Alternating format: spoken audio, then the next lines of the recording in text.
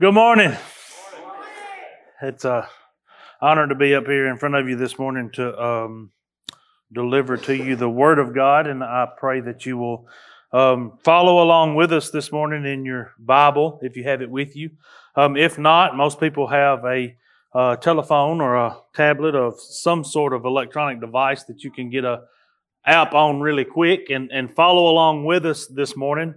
We won't put the main scripture up on the screen, the text of it, but we will be putting the others. But if you can, I'd like for you to follow along with us. We're not going a whole lot of different places this morning. It's all staying in the New Testament. It'd be a great time to practice familiarizing yourself with scriptures and how to locate them and where they at and all of those sort of things. So if you are a first timer here this morning, we'd like to say a great big huge welcome. Glad to have you with us.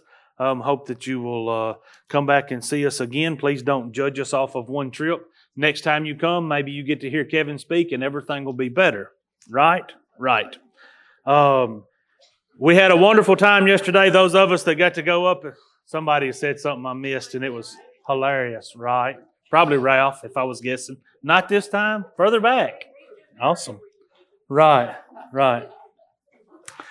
had a wonderful time yesterday. Those of us that went up to Kentucky to visit Adam and the folks at Calvary Memorial Baptist Church in Hopkinsville, Kentucky, we had a great time. I will admit that I am functioning only because of Tylenol and ibuprofen this morning. We played volleyball for a big part of our time there, and my body is not capable of doing that without waking up in the morning and screaming at me to remind me that it's not ready for that. So we had a wonderful time. If I look like I'm barely getting around,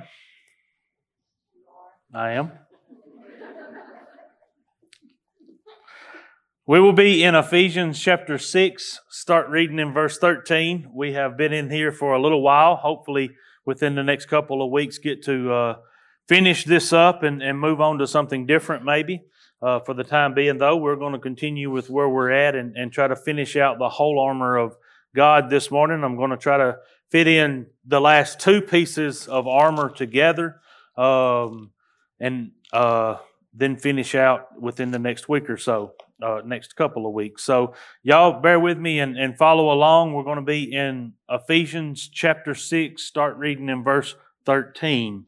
If you would stand for the reading of God's Word.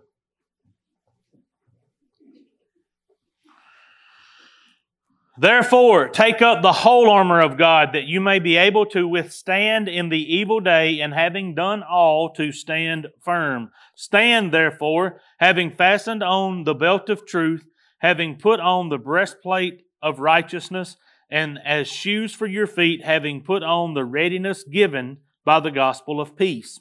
In all circumstances, take up the shield of faith, with which you can extinguish all the flaming darts of the evil one. And take the helmet of salvation and the sword of the Spirit, which is the Word of God, praying at all times in the Spirit, with all prayer and supplication to that end. Keep alert with all perseverance, making supplication for all the saints. And also for me, that words may be given to me in opening my mouth boldly to proclaim the mystery of the gospel, for which I am an ambassador in chains, that I may declare it boldly as I ought to speak. Brother Kevin, would you pray for us, please? Father, we thank you this morning that, Lord, you hold us fast. Lord, we thank you this morning that, Lord, our salvation is all your word. Father, I pray this morning that, Father, as your word has been read, that our minds would be renewed by it, and that, Lord, we would be able to apply it to our lives and Lord, become more like you. And so, Father, I just pray this morning that you would bless the reading of your words. As Vance prayed earlier, you would give us ears to hear, and give us minds to understand, and, Lord, change parts from your word. Father, we love you. We praise you for everything. And it's in Jesus' precious name we ask these things. Amen. Amen.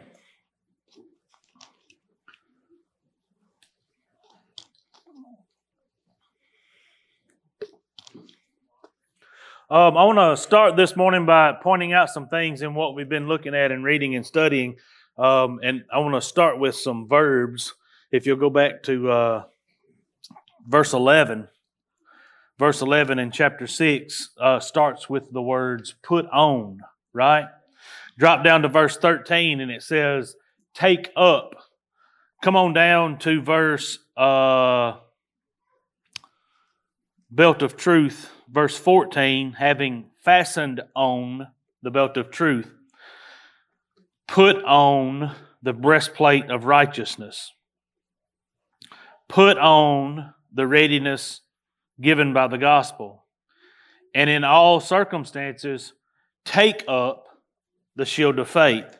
But I want you to notice where we're going to start this morning in verse 17, and it starts with and take.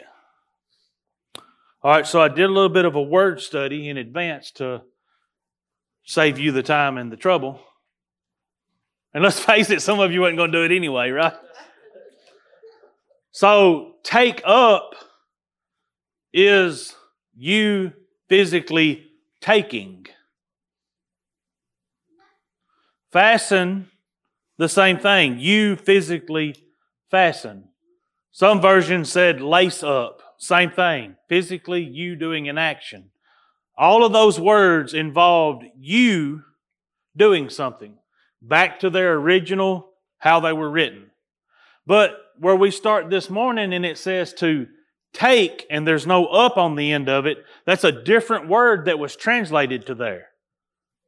This word means to receive. Receive. It's not you taking something. It's not you applying something. It's not you fastening up something. It's you simply receiving something. That's important. That's important for you to know as we go through this morning, that you understand the difference in these verbs. That there's a difference in you taking something and you receiving something. Because this morning we're talking about the helmet of salvation. See, there's a difference in this piece of armor and the rest of the armor that we've already talking about. The first thing you notice that is different, for this piece of armor, all you got to do is receive it. Just accept it. This piece of armor is the helmet of salvation. And of course, everybody knows that the helmet is meant to protect our brain, our mind, our head, right? It's to keep us from taking blows that would stop all process of your body function. We said last week, we noticed that when he talked about the shield of faith, he said above all or in all circumstances. Putting a little extra emphasis, not taking any importance off of any other piece of this armor, because we know we've been told to take on the whole armor of God. But with the shield of faith, he had just a little bit of emphasis on faith. This week we look at him say to receive the helmet of salvation. And as you receive that, we know that this is to protect our head, the thing that makes it all function, right?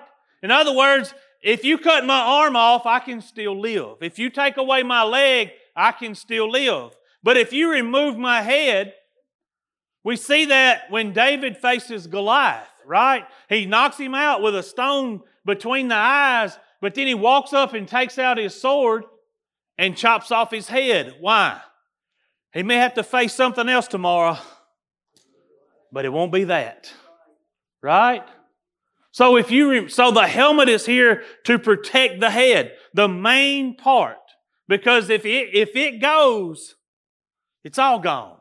Now, remember, Paul is drawing this illustration while looking at, we think, maybe at the time looking at, but we know over time has studied, and we even have other references in other parts of Scripture from Paul as he's looking at these soldiers and looking at this armor. So he's looked at this soldier and he's got this in his mind. If he's not physically looking at him right now currently, he has looked at and he sees this helmet. And he's relating the parts of this armor to the importance of the things in a Christian's walk. Remember, our command here was not to go defeat Satan. It was to be able to do what? Stand and withstand. So in order for us to remain standing, we got to keep our head about us, right?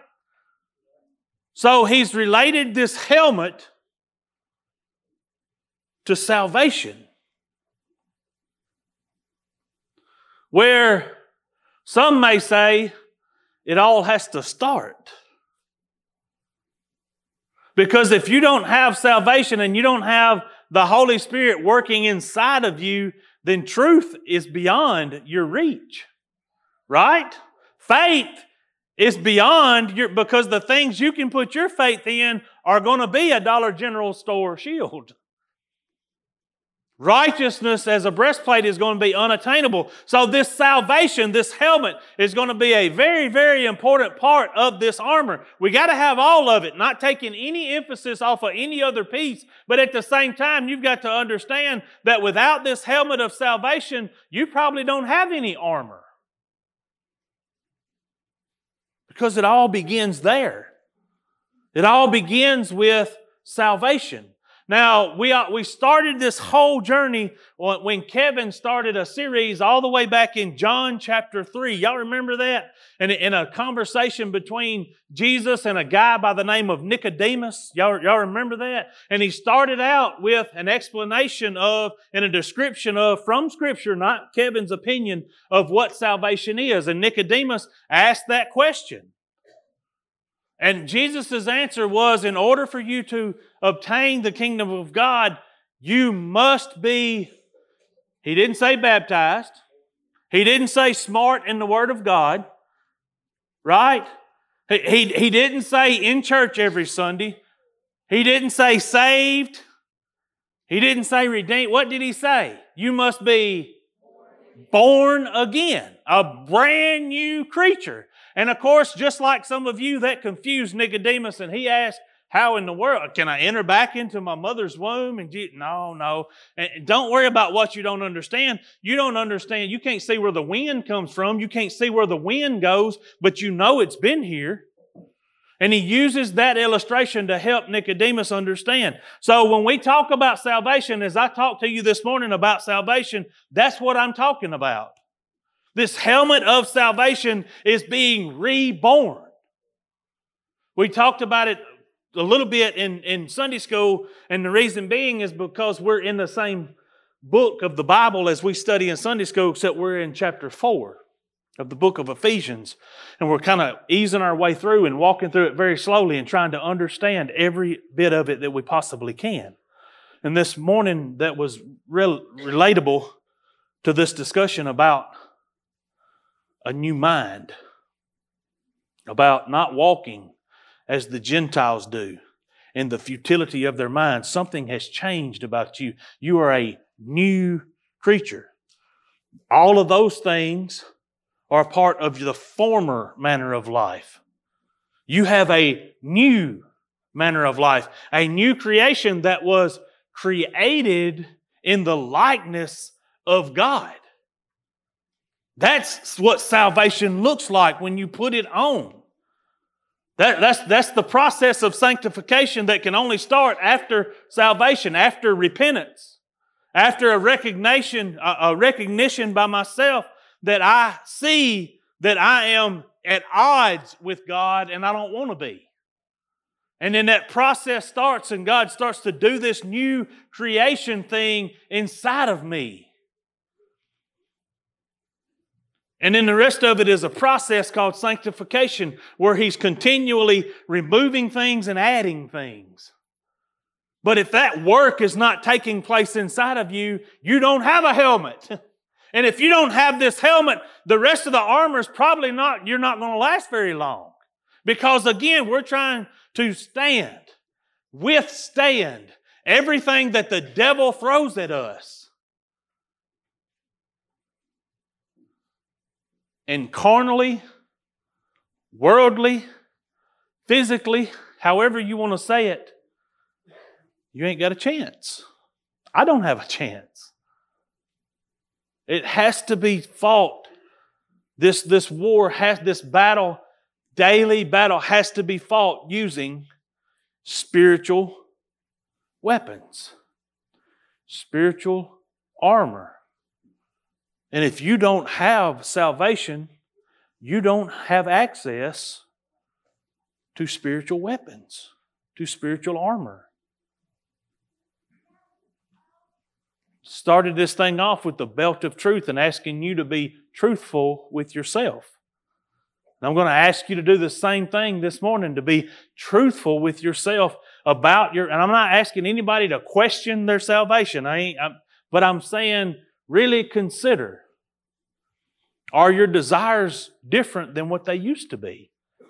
Because as a worldly being, as a born into this world, one-time birth person, our desires are deceitful.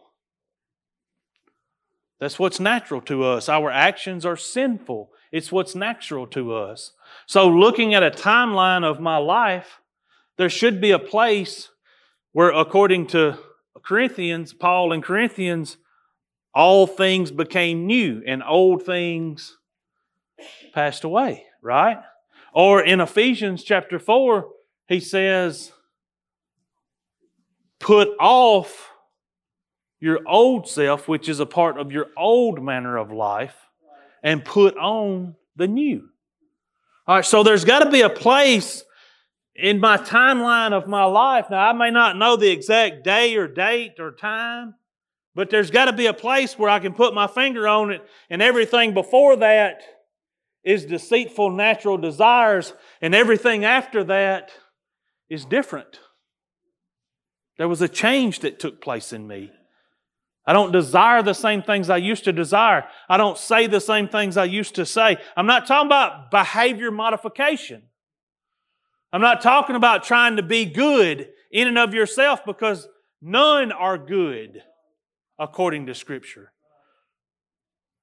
The only good comes through us being plugged into the source of godliness, which is Jesus Himself. And if I've never been to that place, the rest of this armor doesn't matter to you. You don't have access to it. You've got to have this helmet of salvation. You've got to have it. You've got to know that you own it. You've got to know that you possess it. And the first thing you'll notice about this salvation is that it is in no way attainable by purchasing. You can't do anything to earn it. All you can do is take or receive, because this salvation is a gift of God. Look at Romans 6:23. Romans chapter 6, verse 23.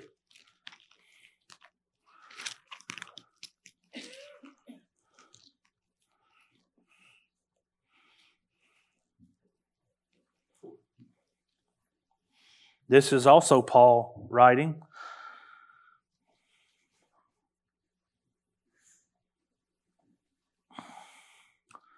Romans 6:23 starts out with the word "for," meaning that whatever he said before this is also important to what he's about to say, right? It's a connecting word. Verse 22 starts with the word "but." Verse 21 starts with the word "but." Verse 20 starts with the word "for." So we keep coming across these connecting words. We have to keep backing up. We're going to start at verse 20 for the sake of time this morning, but I would encourage you to go in to your Bible and read Romans chapter 6 so that you have a full understanding of exactly what Paul's talking about, and to check me and make sure that I didn't tell you it said something that it does not say. That's the only way you can be sure, is that you see it for yourself. So verse 20 says, "For when you were slaves of sin, you were free in regard to righteousness. But what fruit were you getting at that time from the things of which you are now ashamed? For the end of those things is death. But now that you have been set free from..." You see that change take place? You see what I'm talking about putting your finger in a spot and seeing something is different before the spot and after the spot. This is another example of that. Verse 22, but now that you have been set free from sin and have become slaves of God, the fruit you get leads to sanctification and its end. And what is the end? Eternal life. That's the end of the process of sanctification. But look at verse 23. For the wages of sin is death. But the gift of God, the what of God? The gift of God. A gift. It means you didn't earn it. Means you didn't buy it. Means that all you had to do was receive it. It's just a gift. He just hands it over to you and you receive it. Or He tries to hand it over and you walk away from it. But the gift of God is eternal life in Christ Jesus our Lord. Back to Ephesians, but as you go through, stop at chapter 2. Ephesians chapter 2.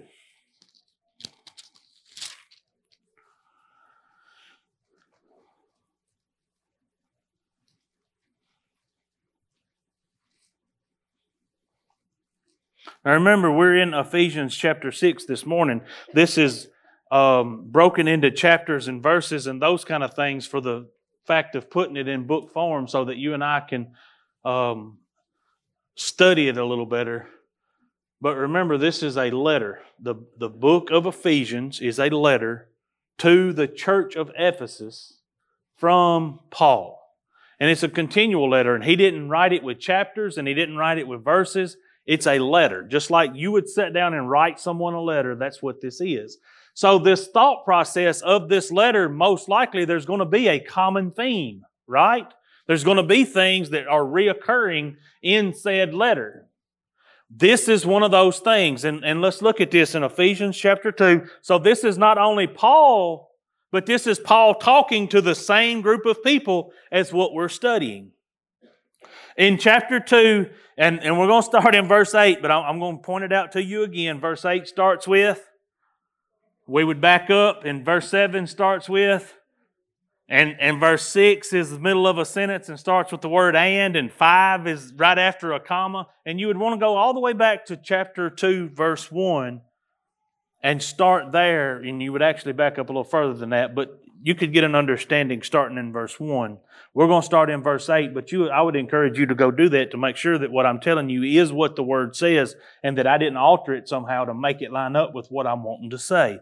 Verse 8, for by grace you have been saved through faith. Listen, and this is not your own doing.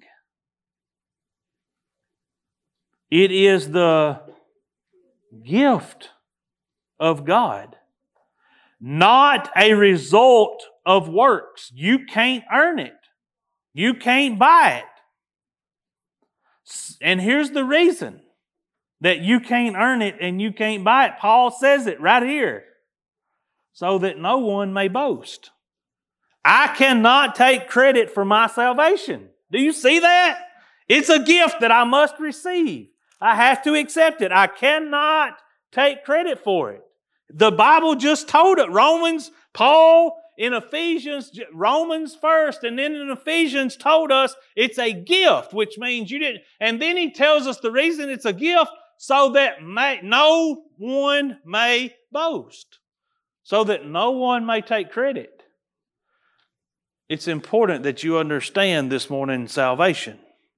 It's life-altering that you understand salvation and what he's talking about in this armor.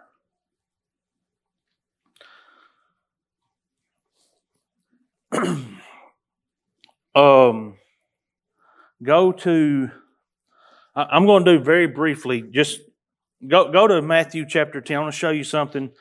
We have messages. Matthew chapter 10, verse 22. I picked out just a couple of these, and I said I wasn't going to get into preaching about salvation because it was talking about the armor of God, but we're here, so let's do it. Matthew chapter 10, verse 22.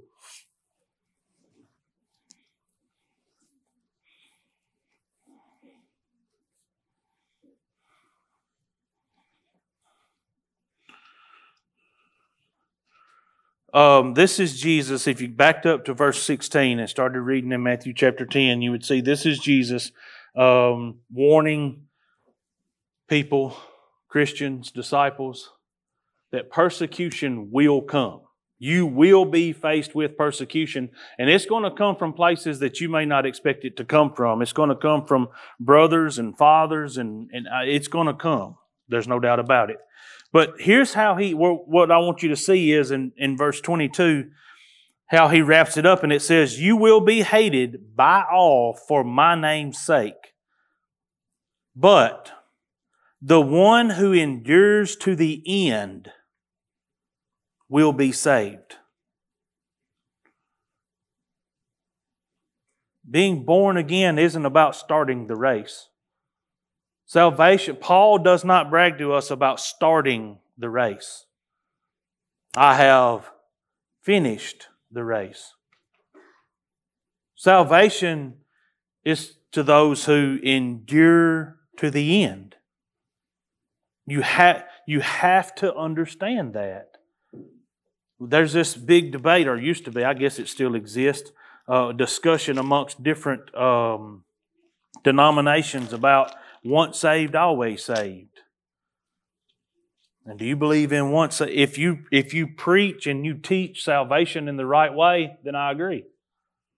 But based on salvation being getting dunked and praying a prayer, no.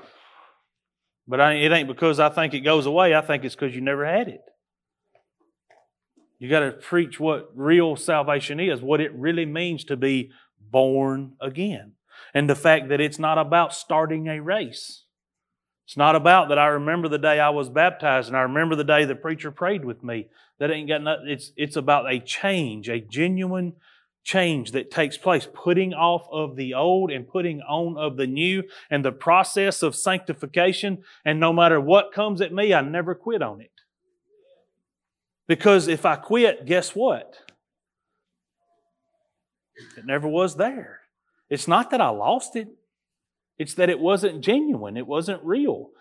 See, when you have salvation, then you understand the value of what Christ did and who Christ is.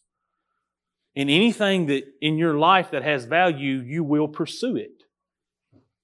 And you will sacrifice other things to pursue it. And once you put that value on Christ, you will continually pursue Him. You will pursue Him in any way you can find. And He becomes the most important thing in your life. He's not just a Savior. He's the Lord. Meaning that I desire Him and His guidance over anything else in this world. And He's provided a really good platform for that guidance we'll look at in just a second. While you're in Matthew, go on to 24:13. Chapter 24, verse 13.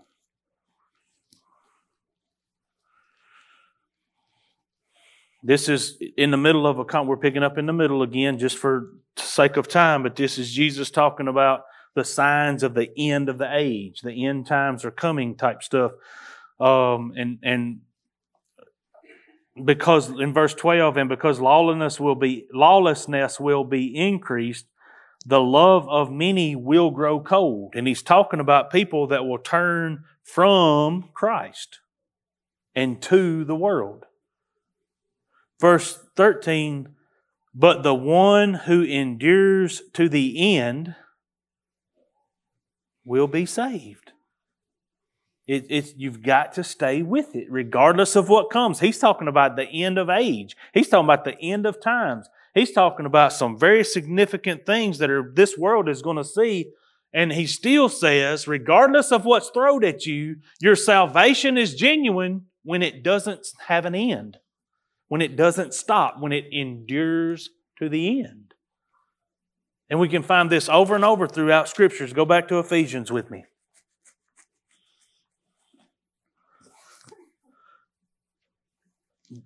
James, in James chapter 5, don't turn there. James chapter 5, verse 11. He reiterates this same idea and this same thought process with this statement. We consider those blessed who remain steadfast to the end. So over and over throughout Scriptures, we see these things. Go back to Ephesians chapter 6, and we're going to go on to the next one. But I want you to make sure that you understand and you realize and you recognize that this salvation is a must. It's a have to. And there are so many different ways to know and understand and see if you have taken that, if you have received. Remember, we started with take the helmet of salvation, translated from what would also be receive the helmet of salvation. It's a must. You must receive it. It's a free gift from God, and you have to start by receiving it. The next thing in this armor, and the only offensive weapon, take, receive, accept the sword of the Spirit, which is the Word of God. I'm not going to spend a whole lot of time right here, right now, but I'm going to hit some high points really quickly, and I need y'all to listen fast so I can talk fast. I want to start with telling you that this sword, if you ever seen that TV show Forged in Fire, y'all ever catch an episode of that where they have this competition and they take these guys and girls and they'll give them a set of parameters, and sometimes they'll give them what they want them to build. Sometimes they give them the freedom to build what they want, and they give them the metal that it has to come from. But either way, they give them raw materials, and they give them all the tools they need to forge out a blade of some kind. It may be a sword, it may be a knife, it may be an axe or a hatchet, but somehow, some way, they've got to take this raw metal, this raw material, and they've got to heat it to the point that it can be shaped and formed and conformed and forged, welded together. And the end product has to be a blade that they can test. And let me tell you, when they say test, they mean it. They beat the snot out of this stuff. I mean, they're like taking this dude's sword he spent all his time on and whooping it on a cow skull. And I'm going, why? Why would you do that? And it flies off into 14 pieces if every step of the process isn't exactly what it has to be. You cannot make a single error in the entire process of forging. From the time you start welding it up and getting it ready to the time that you quench it and cool it and dress it and sharpen it. Every step must be perfect or you're going to have catastrophic failure. The sword that Paul's talking about is absolutely perfect, and it will not fail. You can beat it, bank it, stomp it, whatever you want to do to it, and it'll never let you down. You've got to familiarize yourself with it, and you've got to know how to handle it. You've got to know that it's available and what it's capable of. Paul tells us I think it's Paul, in another place in Hebrews, we think Paul, that it is sharper than any two-edged sword, and it's able to divide bone and marrow. It'd take a pretty sharp knife to do that process. You've got to know how to use this weapon. It's your only offensive weapon. You've got to be familiar with it if you're going to be able to stand against everything that the devil is going to throw at you. And I thought, man, wouldn't it be cool if we had an illustration from Scripture of somebody using the sword against Satan? That'd be an awesome thing to look at and an awesome example to have, wouldn't it? If we could just get this picture of somebody wielding the Word of God like a sword as he stands toe-to-toe with Satan himself. That'd be awesome, wouldn't it? Let's go look at it in Matthew chapter 4.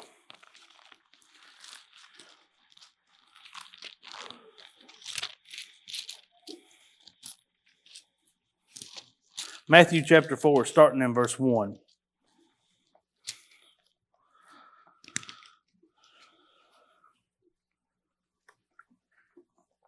Do y'all remember what we're trying to stand against?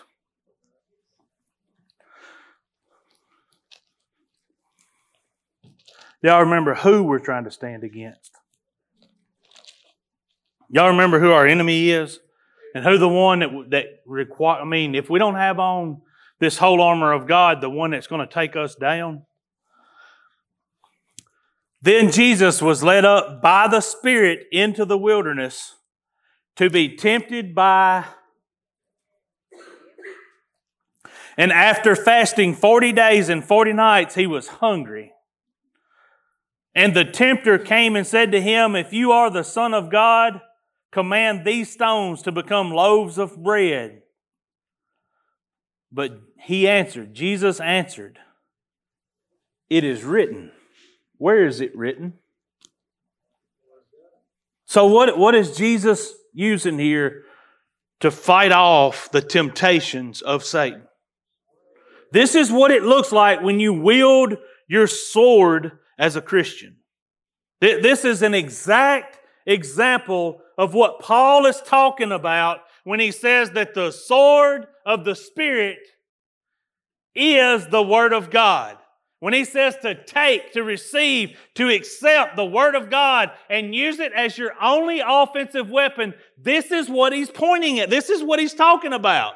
This is that example of what it looks like when a Christian is able to use the Word of God as an offensive weapon against the attacks of Satan. Now, Satan has caught Jesus at his hungriest time, right? How long has he fasted? 40 days. He's been without food for 40 days. He's hungry. As a matter of fact, the Scripture says so. He's hungry. And Satan offers him food at his hungriest time. Would it be a sin in and of itself for Jesus to eat? His fast is over? No. But look at what Satan's trying to do. Look at the attack. Look at the fiery dart.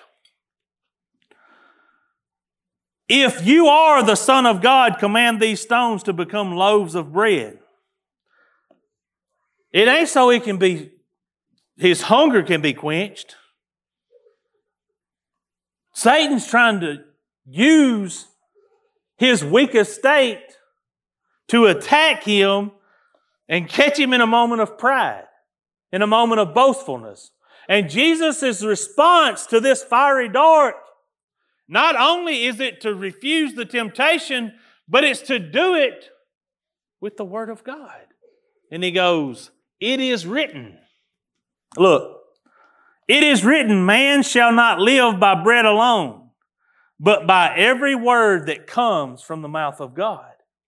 So Satan walks off and Jesus is free to go. You ever been in a position in your life where you think, man, what else? Huh? You ever been in a place in life where you look up and go, God, I don't know that we can handle anymore. You know what Jesus did in that situation when he got tempted one thing right after the other? What he kept using as the same weapon over and over and over? The Word of God. Is it because it failed the first time he used it? No, it's because it worked so well. It's because it worked so well that he used it again. Look at this. In verse 5, then the devil took him up to the holy city and set him on the pinnacle of the temple and said to him, if you are the Son of God, throw yourself down, for it is written, he will command his angels concerning. Now, what is Satan trying to use? Word of God. But what's the problem with Satan's use of the Word of God? What is it that's not right about it? What is it that don't line up? Is it written that he will command his angels concerning you? Is that a real reference to Scripture? But he's using it how? Out of...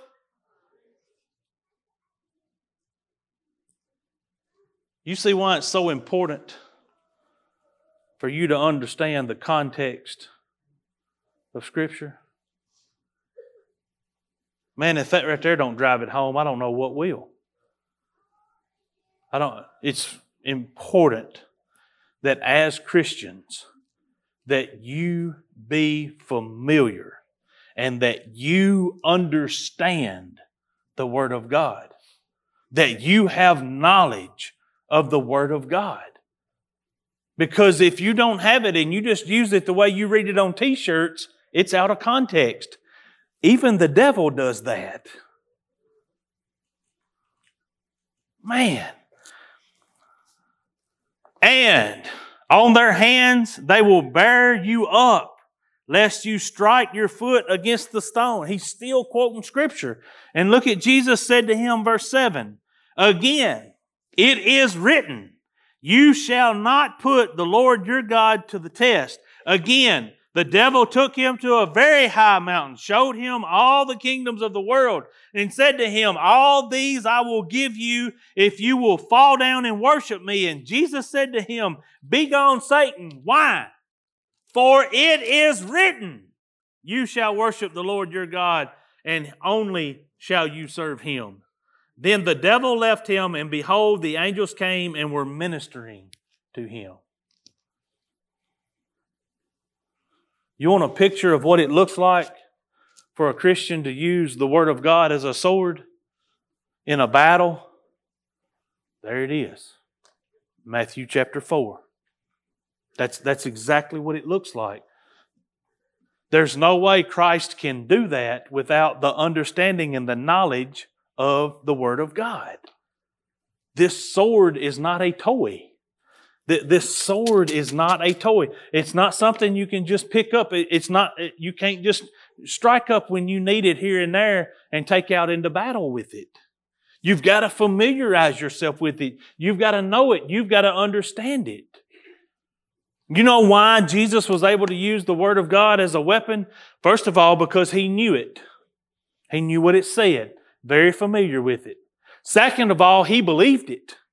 He believed everything it said. He didn't believe a portion of it. He didn't believe a part of it. He didn't believe it because somebody else told him he ought to believe it. He believed it because He believed it. He understood it and He believed it.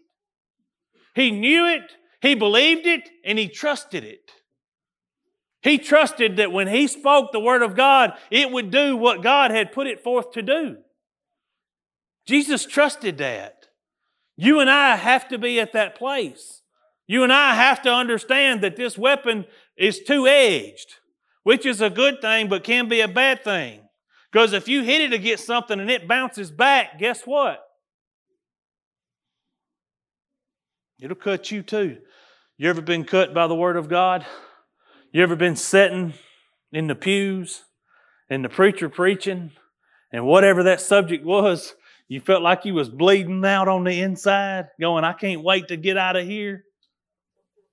That's the kind of cutting it does. You've experienced that. I've experienced that.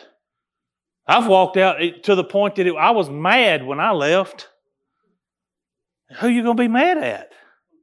Well, if it came from the Word of God, good luck with that one, right?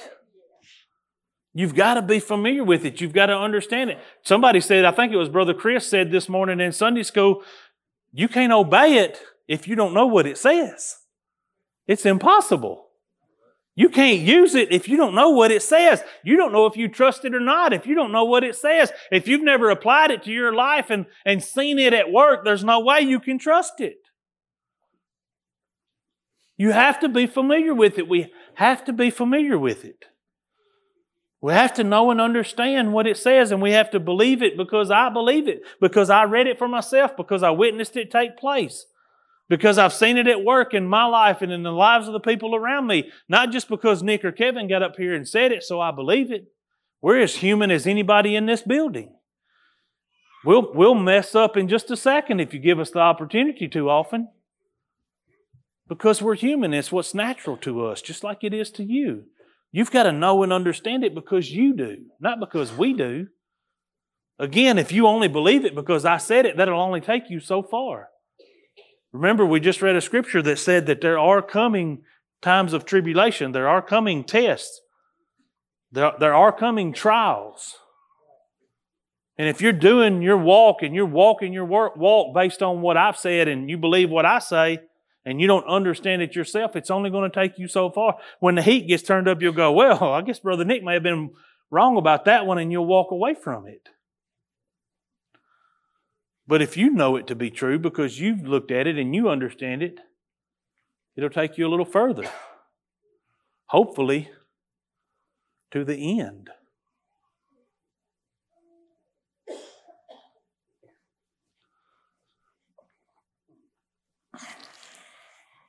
The other thing that you see happen in those weapons that we watch them build on TV, if they don't have a catastrophic failure and just completely blow apart, they'll get a bend or a warp in them, right? And they may make it through that test, but when they get to the next test, it can't perform because it's got this bend in it. It's moved, it's distorted, it's twisted. You don't have to worry about that with this sword. It's not going to move. It's not going to bend. In other words, you ain't got to keep up with it from day to day. You ever tried to keep up with the trends of this world? Some of y'all laugh. About the time you got saved up for your bell bottoms, everybody was wearing skinny jeans, right? About the time you got all your pants bleached out, everybody else, and you were stonewashed and you was good to go, and you go to school that year, and ain't nobody got on stonewash. Denim's out. Or about the time you spend all that money on Afro Sheen, you get that thing just like you like it. You come in and everybody's got the buzz cut, and you're going, you can't keep up with the trends of this world. You can't keep up with what pleases this world, right? It's ever changing. It's constant. You don't have to worry about that with the Word of God. It doesn't change. It stays the same. It's always in the right place. It always says what it's always said. We have to conform to it. We can't conform it to what we are. You've got to get familiar with the Word of God. I'm going to close right there. We'll keep going from there next week and get on over into Paul, wrapping up on the armor of God. We'll tie prayer into it and see all the other things that are necessary for this armor to be effective. I beg you this morning, I plead with you this morning, whoever you are, whatever your status, whatever, years of service, whatever. I encourage you to make sure you have a helmet of salvation. It may be a brand new helmet. It may be an old rusty helmet with a bunch of dings and licks on it. I don't know. But I just encourage you to know salvation is the requirement is born again. The requirement is being able to look at a timeline of your life and see a place where you can put your finger and say, this is where change occurred. Wherever it's at. Listen, salvation doesn't cost you anything. It's a gift of God. At the same time, though, you can't earn it. Number of trips to church don't count towards it. Number of people I've given money to don't count towards it. It can't be earned. You have to be drawn to it and accept it. That's where it all begins. And from there we can start that process of God will start that process of sanctification in your life. You have to know that you have this helmet. The rest of this armor does not matter if you don't.